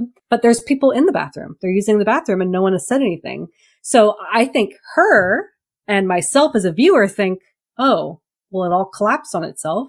The comet broke up. It's over. So that Emily is gone now and she's here. And, you know, she sees Kevin. They have some nice exchanges. And then all of a sudden he says, my phone is ringing. Oh, that's weird. It's you. And he answers it. And there is a voice on the other end. And he looks over at her like, what? And then cuts to black. Oh, Laura. Oh, I didn't watch it 10 times, Laura, and go down Reddit black holes. I stumbled down a couple Reddit holes after watching this movie multiple times because I'm like, it doesn't make sense at the end. Like, I gotta know what's happening. So, I mean, do you guys want me to get into what I think and what I read and what's happening, or you know? Or... So you don't think there's just two of them in this reality now? No. As far as what I think and what I've seen and what I've read, could be four. There could be four at the end here. So what I've read and what I kind of see is that when M looks in the window and sees this, you know, ultimate, whatever you want to call it, perfect universe, she wants to go into perfect reality. Some people are saying that M already on the couch is already one that's already abducted somebody. Because if you think about it, if our main M has this idea, then multiple other realities have this idea. So that's one thing people are saying is that. So then you have the scene where an M gets the bats. Some people are saying that's another M. Then you have an M that gets the ketamine. That's another M because they have different ideas of what they're going to do. Mm-hmm. So you have three M's looking outside the house, more or less. One at the window, one grabbing a bat, one getting the ketamine, and then you have the one inside the house. So you have four at the end. So then what you have is you have the one that got the ketamine. She, of course, goes to the car, puts her in the trunk. I think we're to believe that that is our main M because that does still follow her. The one thing that really kind of spots out this theory is she takes her sweater and she puts it on. So then when she goes in the house, she's acting like her, of course. And then everybody goes on the balcony or the patio to look at the comet break up. And what happens is the lights go out again. When the lights come back on, she's not wearing the sweater anymore. The sweater is gone. And that could be a continuity error. I don't know. But we've seen multiple things in this movie that just seems like everything is planned. So people are saying that when the lights go back on, you're in another reality again. It splits. And this is another M. Maybe not our own. I'm not sure. And then people are saying that the one that got the bat is the one that hit over this other M in the head and put her in the bathroom. Because the first M puts her in the car trunk. And then when she comes crawling out of like the bathroom area. She's already in the house. So it's not like she's coming in the front door. So the one in the trunk is always there, as far as I take it. And that gets into the whole Schrodinger's cat thing at the end of this movie, of how two M's can exist in the same space because nobody's opened the trunk yet. Because like they said in Schrodinger's cat, as long as you don't open that box, you're technically alive and dead at the same time. So she is in the trunk. She has the phone. In her reality, her phone didn't break. So she's calling from the trunk. And then you have the M that wakes up on the couch in the end. So there's 2 at the end. Well, right. Yeah. So there's 2 at the end. At the end, there's 2. Right. Yeah. Okay. Yeah. That's how I see it too. And the director has said in an interview that at the end, it's supposed to be that Emily is now in an identity crisis because now she's going to have to live with one other of herself in her life when it wasn't supposed to be that way. They were all supposed to collapse and, never see each other again. So, okay. So yeah, I also think there's 2 at the end. I think that's right. Mm-hmm. Yeah. But just, how they went about getting to 2 is, I think. Yeah. No, absolutely. Yeah. Cause there's even one thing you're talking about of this ideal reality of it is, she's accepted Kevin's whatever, thing to go with him. But there's also, I think, a note in there where they're talking in the background and somebody asks this M, like, hey, are you going to put your dancing career on hold? Like in this reality, she was the understudy too, and she became this famous dancer. So this is like the ideal reality for her. She did every choice she ever questioned or did wrong. In this reality, she did the opposite and got them all right. Yeah. So this is her ultimate. I mean, sadly, at the end, like it's not her reality to be in, which is going to be kind of crazy. But what do you think? What do you think, Greg? Well, that's my question. I mean, just kind of step aside from the topic of what actually happens, and I want to ask you guys: would you accept that reality? Because it's almost like we all have had our failures and all of our shortcomings, right?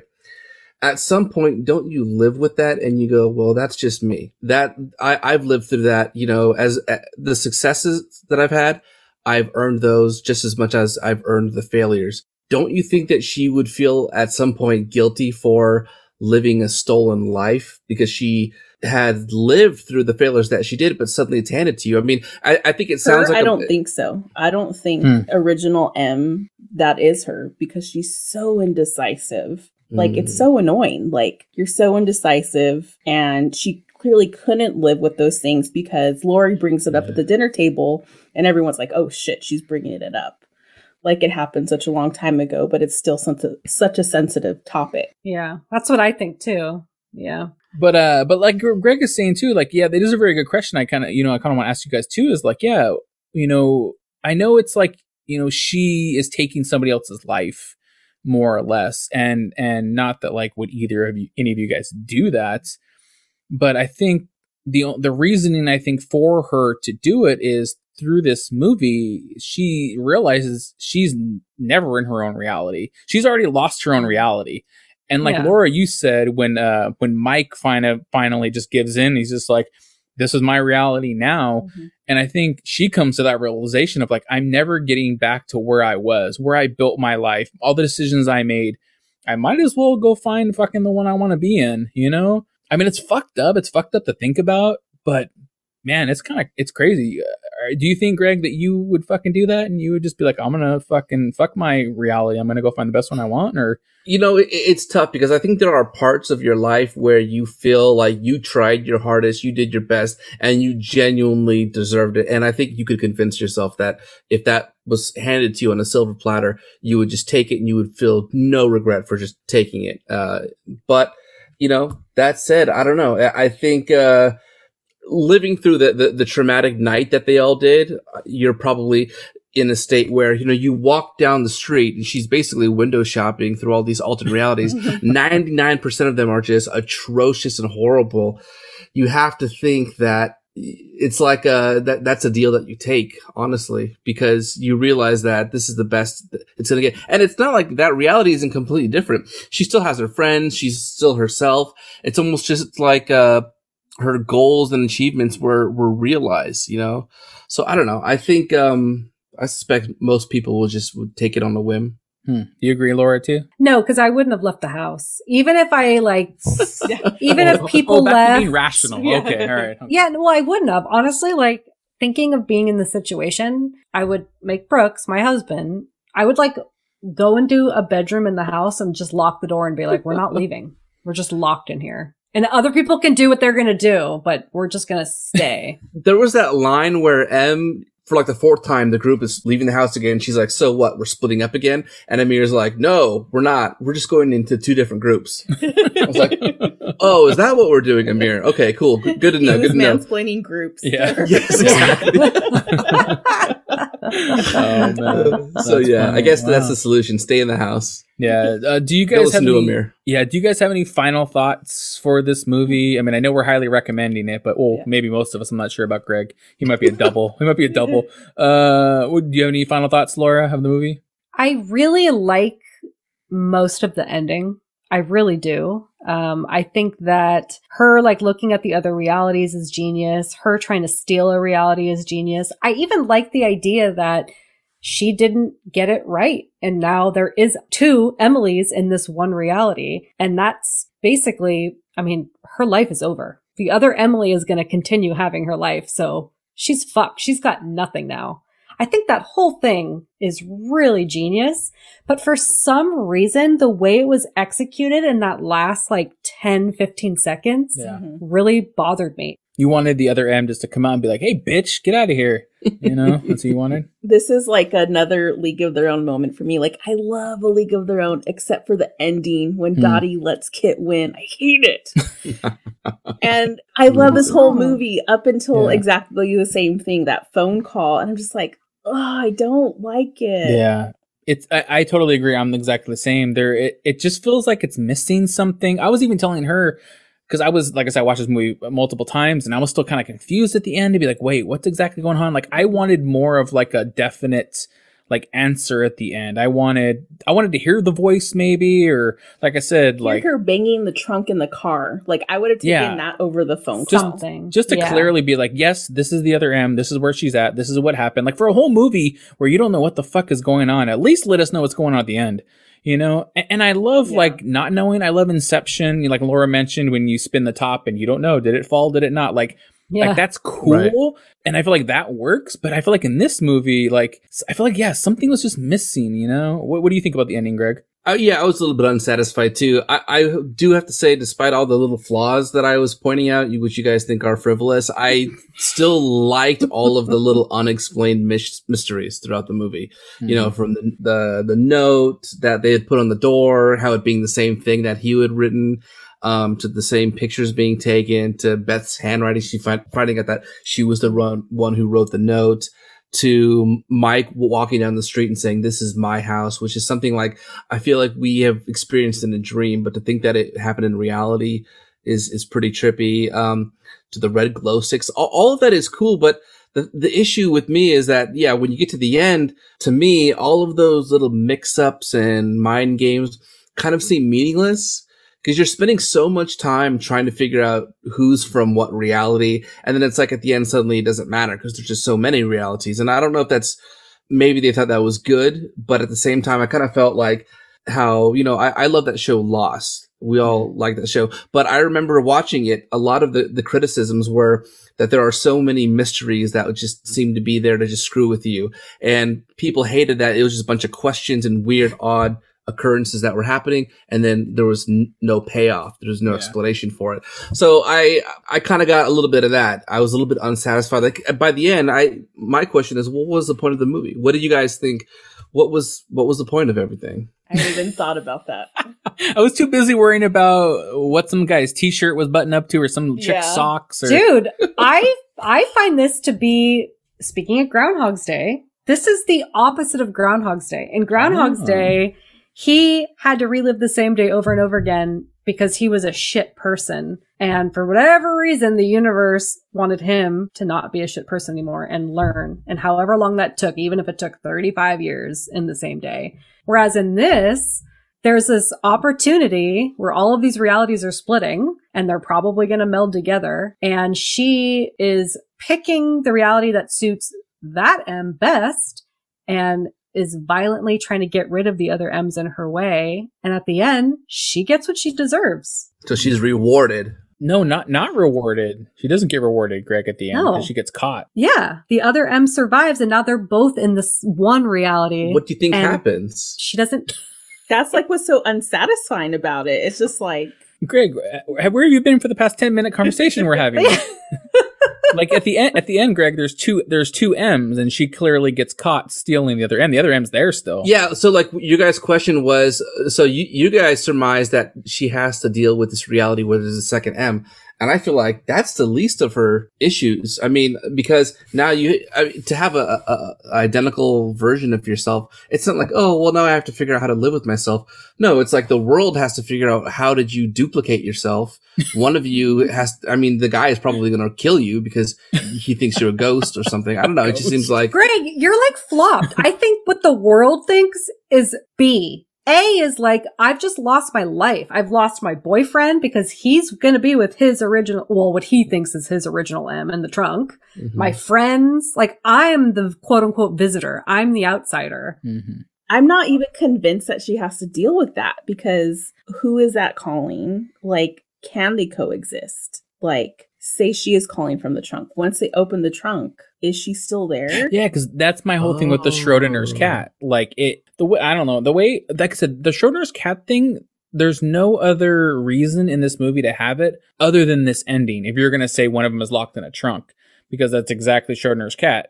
If nobody opens that trunk, she technically can be there. But people are saying that I read online, went down Reddit holes of like, once somebody opens that trunk, she ceases to exist. Oh, I think she's there. And the director said she was there because he says now our M is going to have an identity crisis. He wasn't on the Reddit thread I was on, so I don't know about that. But I mean, identity crisis is such a weird way to describe that. That's like, it's more than an identity crisis. That's like, well, that's an actual person crisis. Yeah. Yep. It's not your identity. It's what the fuck is my life? Yeah, I know. Yeah. Wow. That's crazy. Yeah, I don't know. I don't think we're ever going to figure this out unless one day we can get the director on here to come talk to us and be like, dude, what the fuck is happening in this movie? Pick your poison. Yeah. Stop drawing your storyboards and come talk to us. Yeah. But please draw me a picture about what happened in every single scene. Well, one last thing, and this is, again, totally random. Again, I keep having these random ideas, is when the cell phone rang, there was something, I recognized that cell phone ringtone so badly from one of the horror movies that we've watched, and I couldn't put my finger on it. So if anybody... It's Unfriended. It was Unfriended. That's the Skype ringtone in Unfriended. Oh, thank you. Yeah. Yes. Okay. Thank you. Oh my God. I was like rewinding it 5 or 6 times. Like, where does that come from? That's the part that you rewatched. That's what Greg rewatched in this movie, not anything else. Yeah. Greg's now going to give it a 5 because you just did that for him. I love that. I love that ringtone. He's like, that ringtone was fire. Yeah. Yeah. If anybody wants to email us in, let us know what the fuck they thought of this movie, the ending, theories. Please do. We'll read them on the podcast for the next fucking years. I mean, I'm going to be watching this for years anyway. Go on our wall of theories. Yeah, it'll go on our wall of theories that we're making on the home right now. But you can hit us up, conjecturingpod@gmail, or Twitter, Instagram @conjecturingpod. Let's get into Rotten Tomatoes a bit and get to the actual ratings here. So Rotten Tomatoes for this movie, they're very high. Critics score, you have 88%. Audience score, you have 81%. I kind of went through them because I really enjoyed this movie. I thought it was really well done. So I kind of wanted to see what some of the negatives are about. Most people just really shout out that the actors are not great. They're either unlikable or unrelatable characters. That's really most of the negatives in this movie. That's dumb. Oh, that's most people, it's a lot of people, people that don't like the Snyder cut, you can say the same thing maybe. You got Marvel and Snyder mixed up, babe. No, oh, okay. All right. That's true. Yeah. Ouch. So that's what people are just thinking out there. So let's see where we line up in this movie. So let's do 1 to 5 ratings. Let's do how many comments are you giving this movie? So let's see. And like I said, you can run through positive, negatives if you want a little bit. Let's start with Laura. What do you think, Laura? 1 to 5. What are you giving this movie? I am giving this a 4.25. Rob's favorite. So you're giving me a fourth of a comet? Yeah. Is that just like the tail? The little tail's flickering on the end? It's one of the little pieces that break off and tail, burns up in the atmosphere. Yeah, I mean, the first time I saw this, I really liked it. I mean, I'm just such a fan of this genre of movie. And yeah, I thought they all did a really good job, especially knowing that they're improvising everything they say. That to me is incredible. I love any movie that you can watch more than once, has layers that you haven't unpacked yet, has unpredictable twists on that first watch. All of that was great. The only reason why I'm not giving it higher is just that split second at the end. Didn't do it for me. Okay. All right. What about you, Nick? What would you rate 1 to 5 this movie? I'm just gonna go with a clean 4. Thank you. I appreciate it. Clean, yeah. No fractions.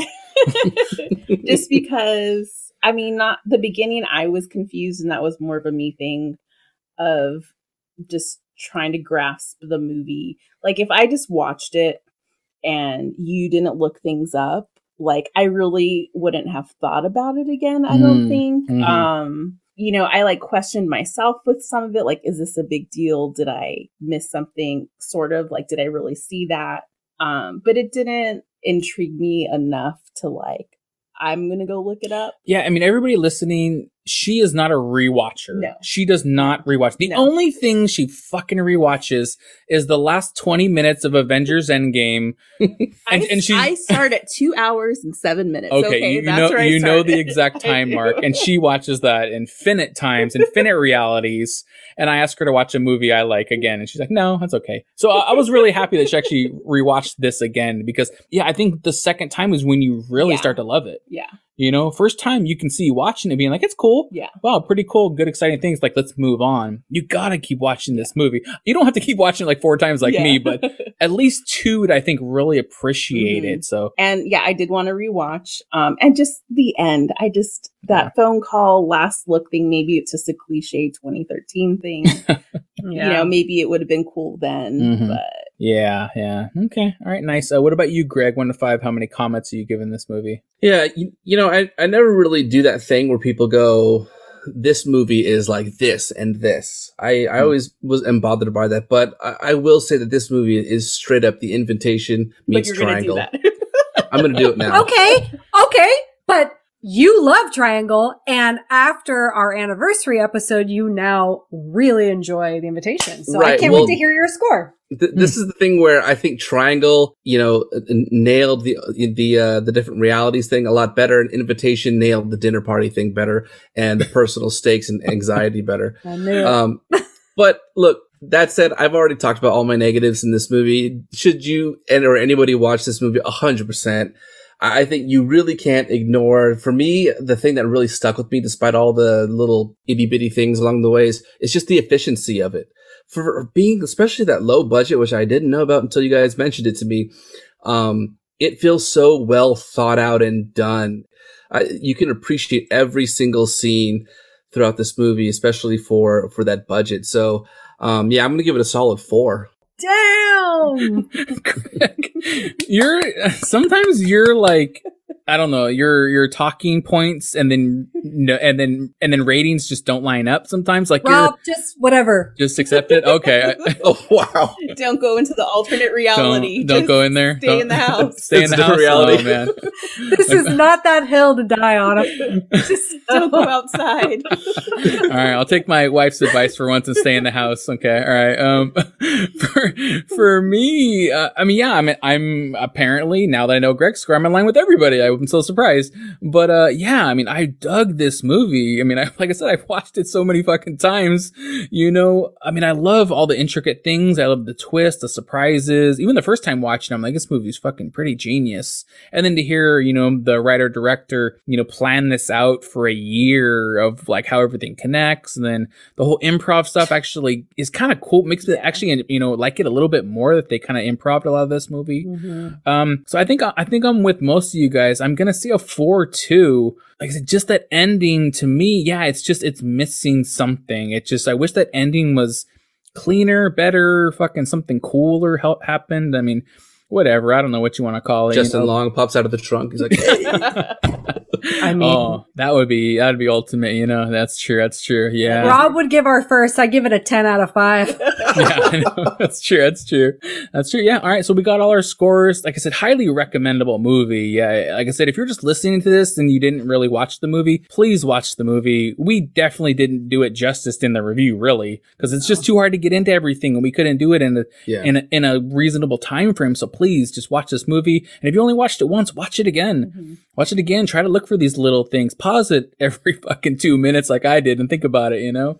But yeah, I want to thank my wife for coming on, you know, finally being a part of this this podcast. You know, hopefully I didn't irritate you more than normal. Oh no, not more than normal. I was on good behavior. Yeah. Okay, good. I was sweating bullets, so thank God. I got it worked out. Thanks for being our Rob fact checker. We appreciate that. Yeah. Get ready. Yeah, next week I'll be back to just making up stories mostly, I guess. But yeah, thank you. You know, maybe we'll see you again another time. Thank you. All right, bye guys. Bye. Good night. Yeah, so that's it for this week's review. Next week we're reviewing 2003's Identity.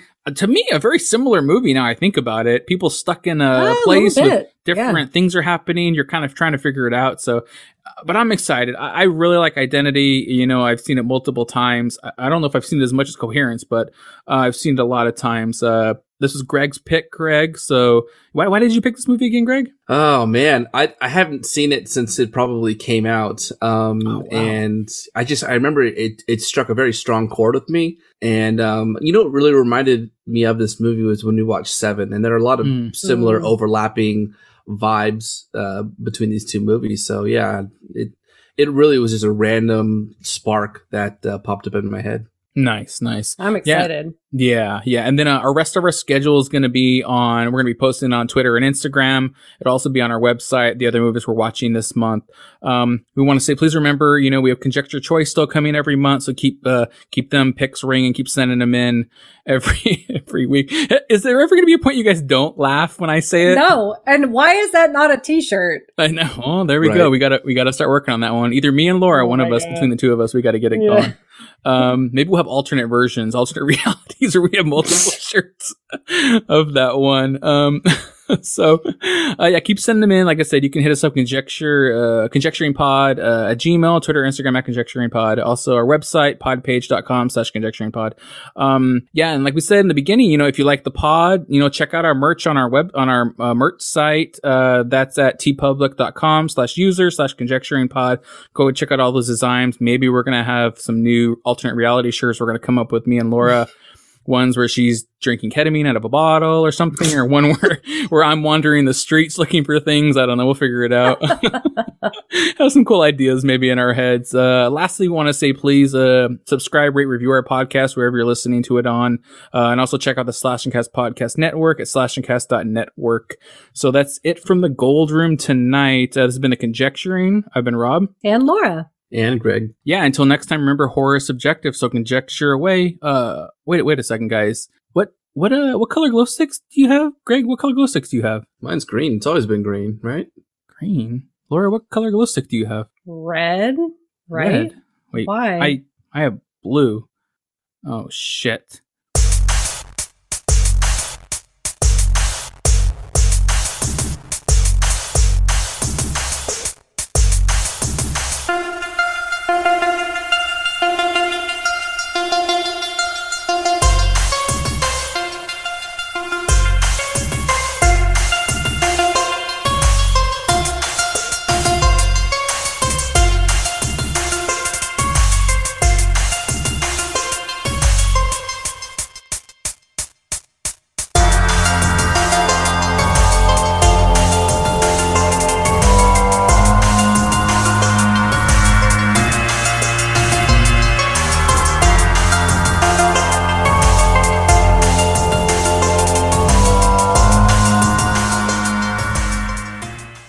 My God, you guys are full of shit. I'm done with you.